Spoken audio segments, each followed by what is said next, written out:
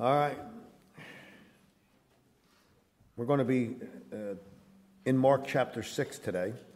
Mark chapter 6, let's go there, as we've been marching through Mark. And Mark has been, in his gospel, has been showing the miracles of Jesus, the authority of Jesus over demons, over sickness, and even over death. But two times in the Gospel of Mark, you'll see him divert his message from Jesus to John the Baptist. We saw it in Mark chapter 1 when he shows us John as the voice of one crying in the wilderness, saying, "Prepare ye the way of the Lord, make his path straight." By verse 14 of chapter 1, we're told now after that, John was put in prison. After Jesus was baptized, not long after, John was put in prison. And here in Mark chapter 6, where we'll be reading today, Mark again turns his attention to from the ministry of Jesus, and he gives us more detail than any other gospel on the execution of John the Baptist. In recent years, a new phrase entered our vernacular. In conversation, you may hear a person being called the goat. The goat. It's funny how expressions sometimes change. It used to be that, remember, bad was bad. If somebody was bad, they were bad. Now, bad is good, right? Man, that guy is bad. That means good. When many of us were younger, if a place was cool to go to, it was called a hip joint. And now, if you're older, it's really a hip joint. Just the way things go, right? I need a new hip joint. That's what we're talking about. Isn't it funny how as you get older, you talk, we sit around the campfire when we're camping, and everybody's talking about their medical situations, right? So think of the term goat. It used to mean if somebody was the goat, it was an athlete who failed miserably at the worst possible time. I remember Bill Buckner. Remember him with the Red Sox when the ball went through his legs, and he was the goat, failed miserably at the worst possible time. But now the term goat has changed. Some attribute it to Muhammad Ali. The GOAT is the acronym, G-O-A-T, greatest of all time. Remember Muhammad Ali? I'm the greatest of all time. Float like a butterfly, sting like a bee. Your hands can't hit what your eyes can't see. Right. Thank you. That was my Muhammad Ali impression. Thank you very much. And there's always the debate out there. If it's football, you're talking football, some will say, Walter Payton or Barry Sanders or Joe Montana or Tom Brady is the GOAT. Baseball, it's Babe Ruth or Ty Cobb or Willie Mays or Hank Aaron, they're the GOAT. You talk about the history of American presidents, and you hear people saying George Washington or Thomas Jefferson or Abraham Lincoln or Ronald Reagan or Joe Biden as the GOAT.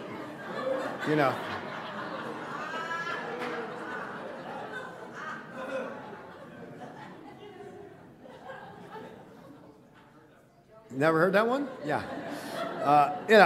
And so everyone has an opinion as to who is the GOAT. And very rarely, when you're talking about somebody being the greatest of all time, is anybody ever going to agree. It'll always be a debate. But there is one who really has the title of GOAT in the Bible, and it was given to him by Jesus himself. In Matthew 11, it says, "Verily I say unto you," Jesus speaking, "verily I say unto you, among them that are born of women, there has not risen a greater than John the Baptist." John the Baptist, the greatest of all time. All right? He's the GOAT. So if Jesus is referring to someone as the greatest, then I think it'd be good to examine him.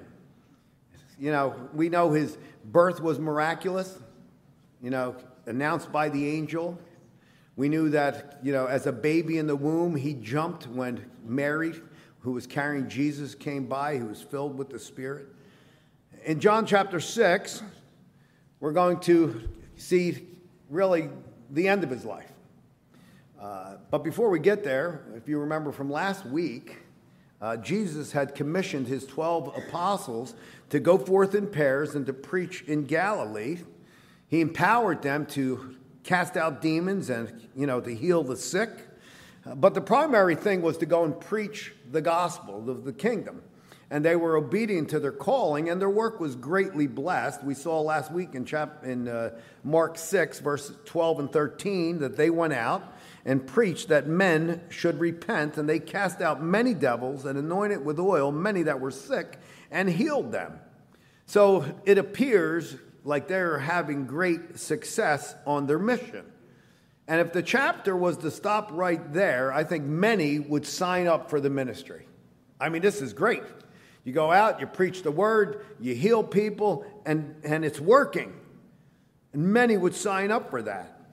But before you sign up too quickly, I think Mark brings us the account of John the Baptist to let us know that before you sign up, you have to understand that there's a cost.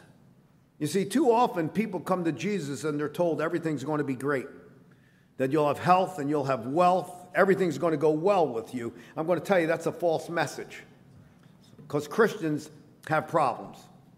Just because you're saved doesn't change that. Christians go through problems. And if you're saved with the message, and I remember witnessing to some guy, he says, I tried that Jesus once. And what I just wrote, this is exactly what he said. They told me everything would go well, I'd have health and I'd have wealth, and everything would be great. And I found it was just the opposite, so I stopped following Jesus. You see, that's what happens when you're given the false message. The true message is that Jesus said, if the world hates you, understand it hated me before it hated you. That if you were of the world would love his own. But because you're not of the world, I've chosen you out of the world, therefore the world hates you.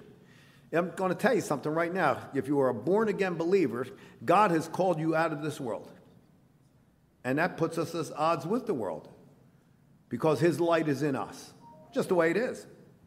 Paul writes, yea, all who live godly in Christ Jesus will suffer persecution. So while we see the initial success of the apostles going out, we also have to remind ourselves that nearly all of the 12 apostles died a violent death because they were followers of Jesus. And as followers of Jesus, because they preach the message of Jesus, the culture doesn't accept them. And matter of fact, the culture pushes against them. And I'm going to tell you something. We need this reminder, I believe. Because as believers, we are too commissioned to go out into this world. We're indwelled by the Spirit of God. We're empowered by the Spirit of God. But we live in a fallen world run by Satan, whose desire is to stop the work of the church. So we got to remember, as believers, this world is not our home. That we are passing through it, and that this world one day is going to pass away.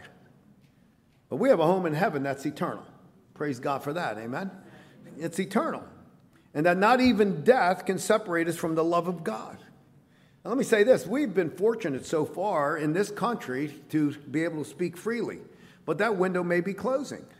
And it may turn ugly before the rapture. I know people just want to hear love, luck, and lollipops, but that's not the case all the time. Okay? If we just look at what's happening in our nation and the protests going on, it's crazy. Pro-Palestinian protests and all this kind of stuff, and anti-Semitism coming to the forefront. And I've already heard it, that they're not just looking for Jewish people, they want the Christians as well. So, again, I wish I could tell you something better, but that's just the way it is. I hope I'm wrong. I, myself, personally, want to ride out into the sunset just like, Roy Rogers singing Happy Trails. That's how I want to go. But there's no guarantee. So what do we got to do? I think we got to hope for the best and prepare for the worst. But again, the good news for us, if we are born again, our last breath on this side will usher us into eternal life. Not too bad a deal. Not too shabby. Okay? And if you don't have that for yourself, then you can. I'm going to tell you something right now, and I say it at every funeral, that you can know where you're going when you die, and you need to know it before you die, because after death, it's too late. But the Bible tells us that you can know where you're going. The Bible says this is the record that God has given us eternal life, and this life is in his Son.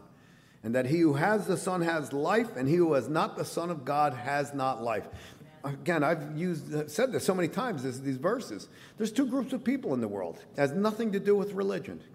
Those who have the Son, they take Jesus by faith, that on the cross he paid their debt of sin, and they place their faith in what he did alone, and ask him into their life, have life, and therefore they will have life eternal. And those who don't, they don't have life. And at their last breath, they will go to an everlasting conscious suffering. That's tough, but that's reality. And you need to know that. You can know where you're going. And I'm going to tell you something. You're not ready to live until you're ready to die, and you're not ready to die until you know Jesus. Just the way it is. Back in our text, we're going to see that they had been preaching, and this word of Jesus reached Herod. We're going to read through it, and then we'll do a breakdown of it. So follow me in Mark chapter 6, verse 14. And it says, "And King Herod heard of him, being Jesus, for his name was spread abroad, and he said that John the Baptist was risen from the dead, and therefore mighty works do show forth themselves in him. Others said that it's Elijah, and others said that that is a prophet or one of the prophets." So they're confused about who Jesus is. All right? They're saying it's Elijah, it's one of the prophets. They never say it's the carpenter from Nazareth, by the way. Interesting. But they're saying all these different things, but Herod's like, it's John the Baptist, verse 16. "But when Herod heard thereof, he said, It is John whom I beheaded. He is risen from the dead. For Herod himself had sent forth and laid hold upon John and bound him in prison for Herodias, his brother's Philip's wife, for he married her. For John said unto Herod, It is not lawful for thee to have thy brother's wife. Therefore Herodias had a quarrel against him and would have killed him, but she could not. For Herod feared John, knowing he was a just man and a holy, and observed him. And when he had heard him, he did many things and heard him gladly." So let's break this down. It just says King Herod heard of Jesus, that his name was spread abroad. Now, it's important to understand who this Herod is, because you'll see a lot of Herods in the Bible. Okay, this is Herod Antipas, and he was the regional monarch and handled Galilee in that area. He's the son of Herod the Great. Herod the Great was the Herod who was the king when Jesus was born. He was, if you remember that, he was there when Jesus was born. He was called the Great because he was a great builder. He gave himself that name, Herod the Great. You know, I could go around my house, say Anthony the Great, and I'll hear, you ain't that great. So, but Herod had the name Herod the Great, okay? He was a great builder. Matter of fact, the second temple was known as Herod's Temple because of the building of it. Herod the Great was the one, when Jesus was born, ordered the slaughter of the innocents, it's called. All male babies 2 years and under to be killed. When Herod the Great died, he couldn't stop that one. His kingdom was divided with his sons, and one is this one here, Herod Antipas, and he was over Galilee in that area, and he would reign 42 years. And he had the power for capital punishment, which we're going to see, that led to the event of John the Baptist being beheaded. And what he did evidently haunted him, because if you notice, when they're debating who Jesus is, again, you see, he says in verse 16, "It is John whom I beheaded. He is risen from the dead." So you see the guilt, you see the fear in Herod. It's haunted him. I mean, if you know the story of Herod, and we'll look at the rest of it, you know, basically Herod gets drunk, and, you know, they have a party, he gets drunk, and his wife's daughter dances before him, and Herod, drunk, says, "I'll give you anything you want." And she goes to her mom, "Mom, what do you want?" She says, "I want the head of John the Baptist on a platter." Let me tell you something. Somebody brings you a head on a platter, that's going to stick with you, right? I mean, that's going to be like ingrained in your memory. So he's haunted by this, okay? By this image. He's guilt-ridden by this. And he says, this is John, whom I beheaded, that's risen from the dead. That's who he thinks Jesus is. So now we see that John was arrested. Why? Verse 17. For Herod himself had sent forth, laid hold on John. Why? Bound him in prison for Herodias' sake, his wife's sake, his brother Philip's wife, for he married her. We're going to see the boldness of John the Baptist, who he didn't just preach a voice in the wilderness, he was a voice in the culture, which is very wild, by the way, as it is. But he explains that John was imprisoned because John had preached and at least went to Herod and said, it is unlawful, verse 18, for thee to have thy brother's wife. Herod was guilty of incest and adultery because Herodias was Herod's niece. She was the daughter of his half-brother, okay? And she had married Herod Philip, his other half-brother. He causes her to divorce him to marry her. If you look up the family of the Herods, they're a mess, okay? They are, capital D in dysfunction. But John preaches boldly against the culture, and we find him being imprisoned. Not only is Herod outraged, throws him in prison, but his niece's wife is enraged. It says in verse 19, therefore Herodias had a quarrel against him. It means she had it out for him and would have killed him. That's a good indicator when somebody has it out for you. They want to kill you. All right? Usually the way it is. That's the way it goes. You know the old saying, right? Hell has no fury like a scorned woman. All right? For all you single men out there, stay away from crazy women. That's my tip for you today. Pastor said stay away from crazy women. How do you know they're crazy? Look for the red flags. It goes the other way too, by the way, since I have daughters. Watch out for crazy men. Bella, watch out for crazy men. All right? That's the way it is. So Herodias is royally ticked off. I mean, the unmitigated gall of John the Baptist to stick his nose in our lifestyle. Right? She's angry. She wants him dead, but she can't get to him. Verse 20 says, why? For Herod feared John, knowing he was a just man and holy, and observed him. John observed him means he preserved or protected him. And when he heard him, he did many things and heard him gladly. Herod knew that John was special, that he was just, that he was holy. He wasn't one to be messed with. Not only did Herod fear John, Matthew tells us this, that Herod would have put him to death, but he feared the multitude because the multitude loved John. And he didn't want to stir up the multitude because it'll just keep, stir up problems. So he protected him. This is all happening when John's in prison, okay? And so John is still speaking. He's in prison, and again, we see he's bold. He's the greatest, Jesus says. But Matthew gives us something that we don't see in the other Gospels. Go, if you would, to Matthew chapter 11. Matthew gives us something that you don't see in the other Gospels. It's kind of like Matthew lets us see behind the curtain. Remember The Wizard of Oz? Don't look behind the curtain, right? A lot of times we don't want to look behind the curtain. God allows us to look behind the curtain. And we're going to see John in a different light. Look at John the Baptist in a different light. Look at Matthew 11:2. Now when John had heard in prison the works of Christ, the Messiah, he sent two of his disciples and said unto him, this is the message he sent. Art thou he that should come, or are you the Messiah, or do we look for someone else? In prison, John began to have his doubts. So he sends two of his followers. Are you the Messiah, or do we look for another? Understand that he is not doubting God's promise, because God had promised to send the Messiah. He's not doubting the promise of God.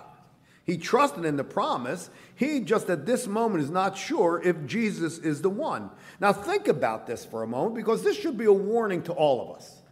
This should be a warning to all of us. I mean, John's birth, as I said, was miraculous, being foretold by an angel.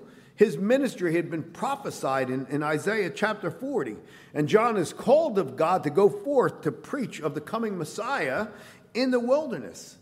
And many people came and they repented and were baptized. Many, we talked about that. He saw the hand and power of God on his ministry. And then Jesus comes up to him, and when John baptizes Jesus, it says that he saw the Spirit of God descending like a dove and lighting upon Jesus. He sees this, and then next it says he hears the voice from heaven saying, "This is my beloved Son, in whom I am well pleased." This is all that he had seen and heard. But in prison, John is questioning. He's doubting, are you the Messiah or not? And we can't pass this up here, because John's doubts prove to us that we're all capable of having doubts. You've got to understand that. What made him doubt after all that he had seen and heard? That's the question. I mean, after all the success of the ministry, after all that he's seen and heard, why would he doubt? Art thou he that should come, or do we look for another? Now, that's an incredible question after everything he's seen and heard. But now he's in prison. So why would God put this in the Scripture? Again, I think it stands for us a warning, but also a comfort. The warning is that no matter how strong we may think we may be in the faith, situations and circumstances sometimes have us question, sometimes cause us to doubt. John is languishing in prison, so what's happening to him is not adding up. He's disillusioned. He's disappointed. Maybe he's looking ahead thinking, well, this is not going to end well for me. Or maybe he's thinking that when Messiah would come, he's supposed to rescue Israel from Roman bondage. And it's not happening. So all these things are causing him to doubt. Again, it should be a warning for us that even a John the Baptist could have a day of doubt. The Bible says in Proverbs 13:12, hope deferred makes the heart sick. Expectations can lead to disillusion and disappointment and doubt. And again, I say it should be a warning to us, but it also should be a comfort to us to see this in the page of Scripture. It should be a comfort to us that God pulls open the curtain and allows us to look behind the curtain. Because who among us is honest enough to admit that more times than not, we've experienced, expectations that weren't met, that brought disillusion and doubt. We've been there. Right? We've been there. None of us are beyond this happening. We're all people of like passions. Think, Elijah defeats the prophets of Baal. 450 prophets of Baal, calls down fire from heaven, sees this amazing event. And then we read him running away from Jezebel. There he goes, those crazy women again. He runs away from Jezebel for his life. All right? And he's so down that he's saying, Lord, take my life from me. So we see it in John the Baptist, this powerful preacher of righteousness, the forerunner of Christ, having doubts, disillusion, disappointments, and doubts. They happen, especially when times get tough or things go contrary to the way we think they should go.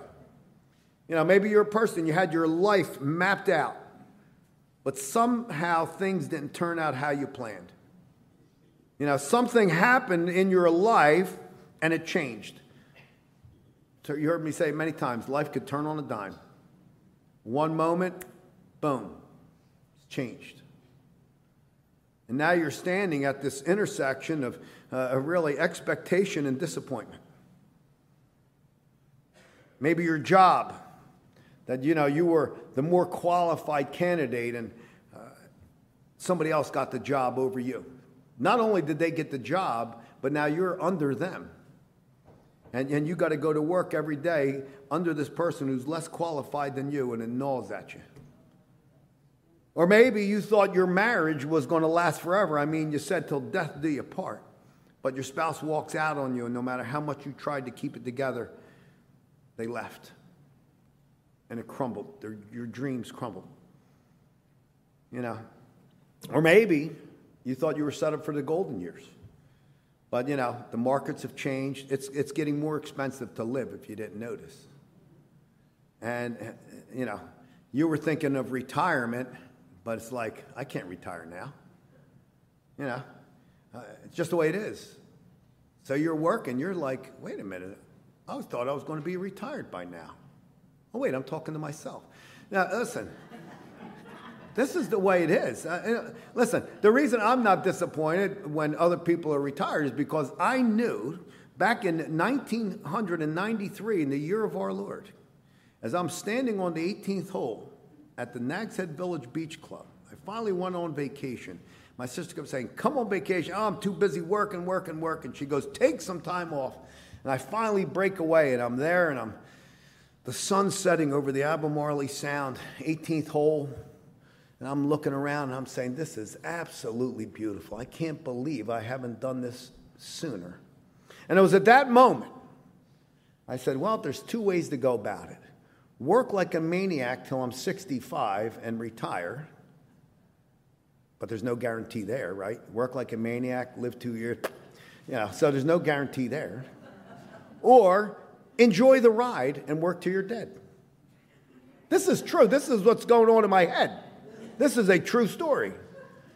And I said, you know what? I'm just going to enjoy the ride and work till I'm dead. And God was there, and he said, I heard that story.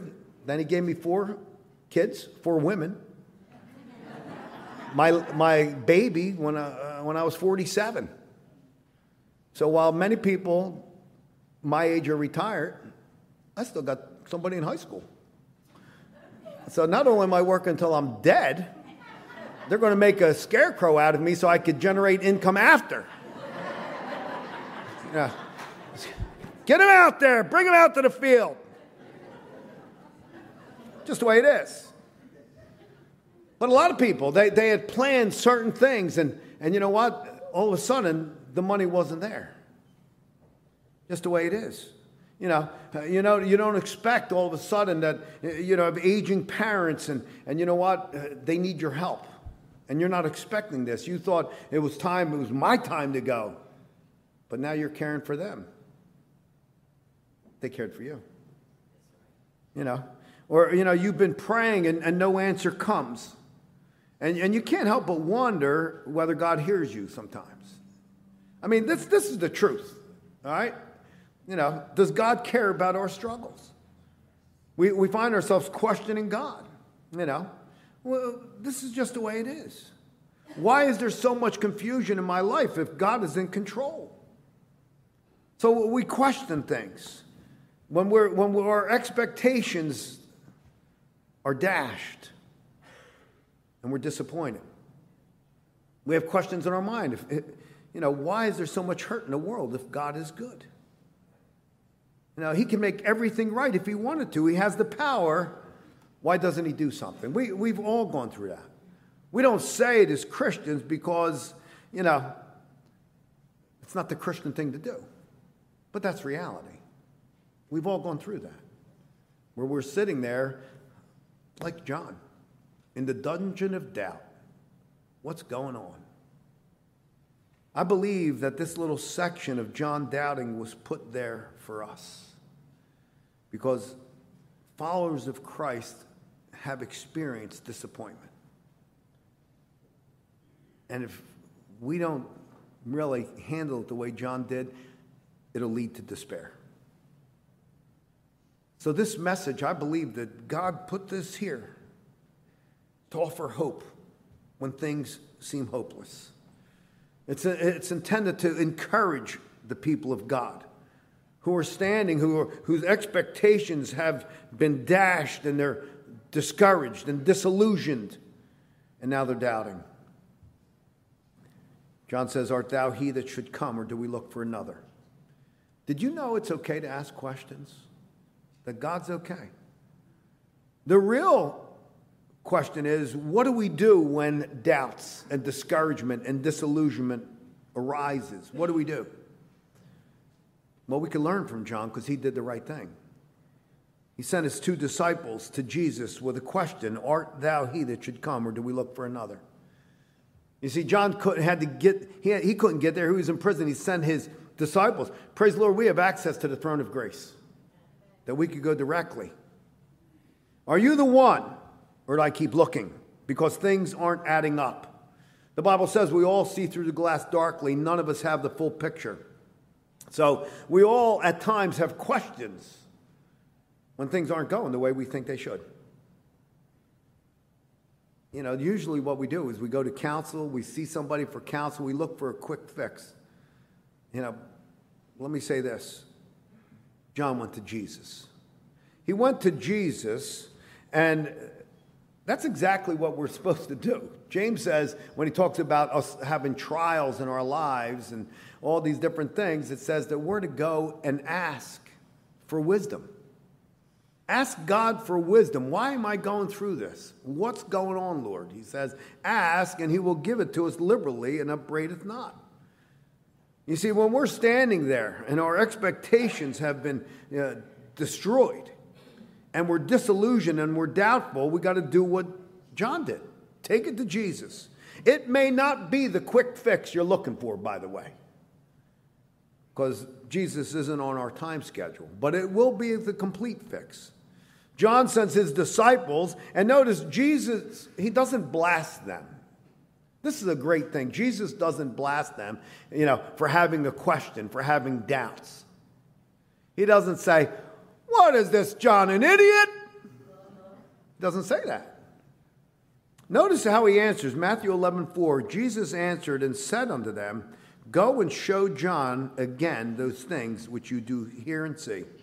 The blind receive their sight, the lame walk, the lepers are cleansed, the deaf hear, the dead are raised up, and the poor have the gospel preached to them." Jesus doesn't claim himself to be the Messiah here. He's not testifying of himself. He's going to let the scripture testify of him. He says, look at the works that have been prophesied of me. Look what I'm doing. Put the two together, and you'll see that I am the exact one. You see, but the key word, notice the key word here is in verse 4. Go and show John again those things which you do see and hear. We can't pass that. You know, when it says that we live by every word of God, we can't pass this little word. Go and show John again those things. When we find, the situations and circumstances of life that are overwhelming us, that cause us to doubt and fear, we have to understand it's not always some new truth that's going to get us through. Sometimes we just need to go over again what the Lord has already shown us.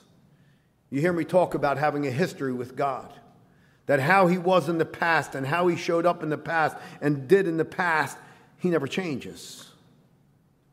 Sometimes we just need to go over it again. I love when Peter says that he's not preaching anything new to you. He's just stirring up what you already know. Every Sunday, I'm not telling you a lot of stuff that's new. I'm telling you what you already know and just stirring it up, because we could get settled in. We get in that rut and we get thinking in our human mind instead of our spiritual mind, and it needs to be stirred up.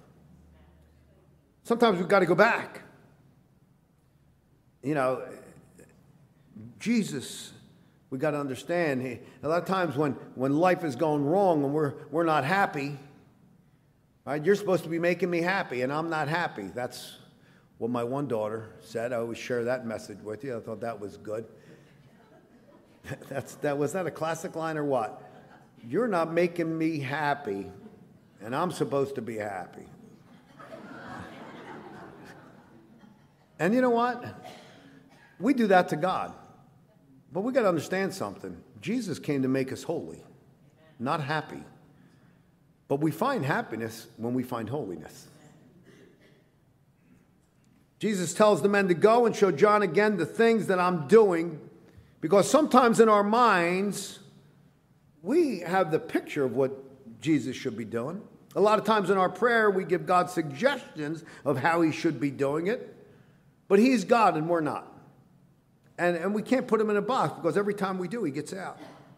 Every time we think we understand God and things are flowing the way they should and something happens, we're like, wait a minute. I'm doing what I should be doing. I'm praying, I'm reading, I'm going to church, I'm serving. Why is this happening? And that's where John is. Why is this happening? John had preconceived notions as the Messiah that Israel should be set free. Not only is Israel not being set free, but I'm in prison. So he's doubting. You've got to remember, John came and he's looking for judgment of fire. He says the axe was laid at the root, the chaff was to burn. He's preaching of the coming wrath, but instead he's saying Jesus healing and feeding and preaching the gospel. It's not adding up.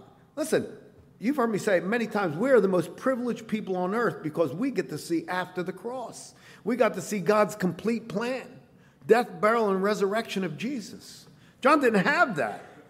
All right, he only had part of the story. Remember, he was the last of the Old Testament prophets. So John's disciples, they hear that from Jesus. They depart to go back to John. And let's see what Jesus has to say about John in Matthew 11:7. And as they departed, Jesus began to say to the multitudes concerning John, What went ye out in the wilderness to see? A reed shaken with the wind? But what ye went out to see? A man clothed in soft raiment? Behold, they that wear soft clothing are in the king's houses. He doesn't condemn John for the question. He actually commends him. He says, you didn't go out to see a reed shaken in the wind. He preached with power and conviction. He said, what did you go out to see? Verse 9, a prophet? Yea, I say unto you, more than a prophet. For this is he of whom it is written, he's quoting in Malachi, behold, I send my messenger before thy face, which shall prepare the way before thee. And then he says this about John, verily I say unto you, I read this before, among them that are born of women, there has not risen a greater than John the Baptist, the greatest of all time. And then he says, notwithstanding, he that is least in the kingdom of heaven is greater than he. Again, we see the whole picture that John didn't see. When we look at the Old Testament person, I mean, who was the greatest? Some would say Moses, some would say Elijah, some would say Abraham. Jesus says it's John. He's the GOAT. But again, he commends him, and he says, greater, us. Because when Jesus died on the cross and rose again, he started something new, the church age. What a privilege that we have. Jesus doesn't rebuke John for his question. He reassures him. You see, this is the thing. He desires to meet us where we are and reassure us to build us up in the faith because he knows us. I love Psalm 103, 13 and 14. Like a father pities his children, so the Lord pities them that fear him, for he knows our frame and he remembers we're dust. The next time we find ourselves where our expectations are not being met, where we're disappointed and disillusioned, when things aren't adding up, we've got to look to Jesus. We've got to take him at his word. And we've got to remind ourselves of the price that was paid for us. Wait a minute. What about the rest of the story? Well, again, we know the story that John would be beheaded. Think about how unjust that is. The truth teller is beheaded, but the ones who are living and drunk and in debauchery, they live on. And it makes you wonder. But that's our world, folks. That's our world. You know, just like when your kids say, that's not fair, what do you tell them? The world's not fair. And it's not fair. Okay, Herod would live on. Jesus, after Pilate sees him, he sends him to Herod, and Herod mocks him. And he'll get his end. God is just. We've got to understand that. When we think the guilty are getting away with things, they're not getting away with anything. John came to his end. Why? Because the end of John's purpose was fulfilled. Let me tell you something. As a believer, you're not going to go 1 minute before you're, not your time. That God has a plan and a purpose, and that will be met because we're kept by the power of God. And we have to understand that until that time, and even beyond, when the number is called, the Bible tells us nothing can separate us from the love of Christ. Paul says, I'm persuaded that neither death, nor life, nor angels, nor principalities, nor powers, nor things present, nor things to come, nor height, nor depth, nor any other creature shall be able to separate us from the love of God which is in Christ Jesus the Lord. Listen, when the executor came to John to behead him, the Lord was there. And in that moment, he was absent from this body, and he would be present with the Lord. Because God is faithful. John reached the end of his race, and he heard those words that we should all long to hear, well done, thou good and faithful servant. So we could take comfort in the account of John, Because even though he's the greatest of all time, he also was just like us. He was just like us. So when we find ourselves, with our expectations dashed and we're in disappointment and disillusioned, we have a choice. The saying, you either grow bitter or you grow better. Our response could be disappointment and anger towards the Lord. And when that happens, you know what it reveals? It reveals that we were hoping in our own strength. That we were, we wanted our will to be done. But that's where we have to take on the mindset of Jesus. Not my will, but thy will be done. And it's at this intersection we have to lift up our eyes to the Lord. And when we do, you know what we're saying? Yes, I see what's visible in front of me, but I'm going to trust the invisible. That's what faith is. I'm going to trust the invisible. Focus on Christ. Recall what he promised you. Seize the promise. Lay hold of eternal life. You see, and don't stop serving the King of Kings and the Lord of Lords. Keep serving him. Keep walking in obedience. Keep striving to hear those words. Well done, thou good and faithful servant. Listen, as we go into communion today, and don't start opening your cups yet, because it's not yet. I did that first service. Everybody starts moving and opening cups. It's not yet. Everybody stay calm. As we go to communion, though, we need to be reminded that God would send his son to die for us. That he, in his foreknowledge, saw every sin we would ever committed or would commit. That's amazing. And then he still said, I'll take that. I'll take that. Give it to me. It's that love that set us free. And if you're saved here today, it's that love that continues to set you free. And one day, when it's our last day, we'll be in his presence.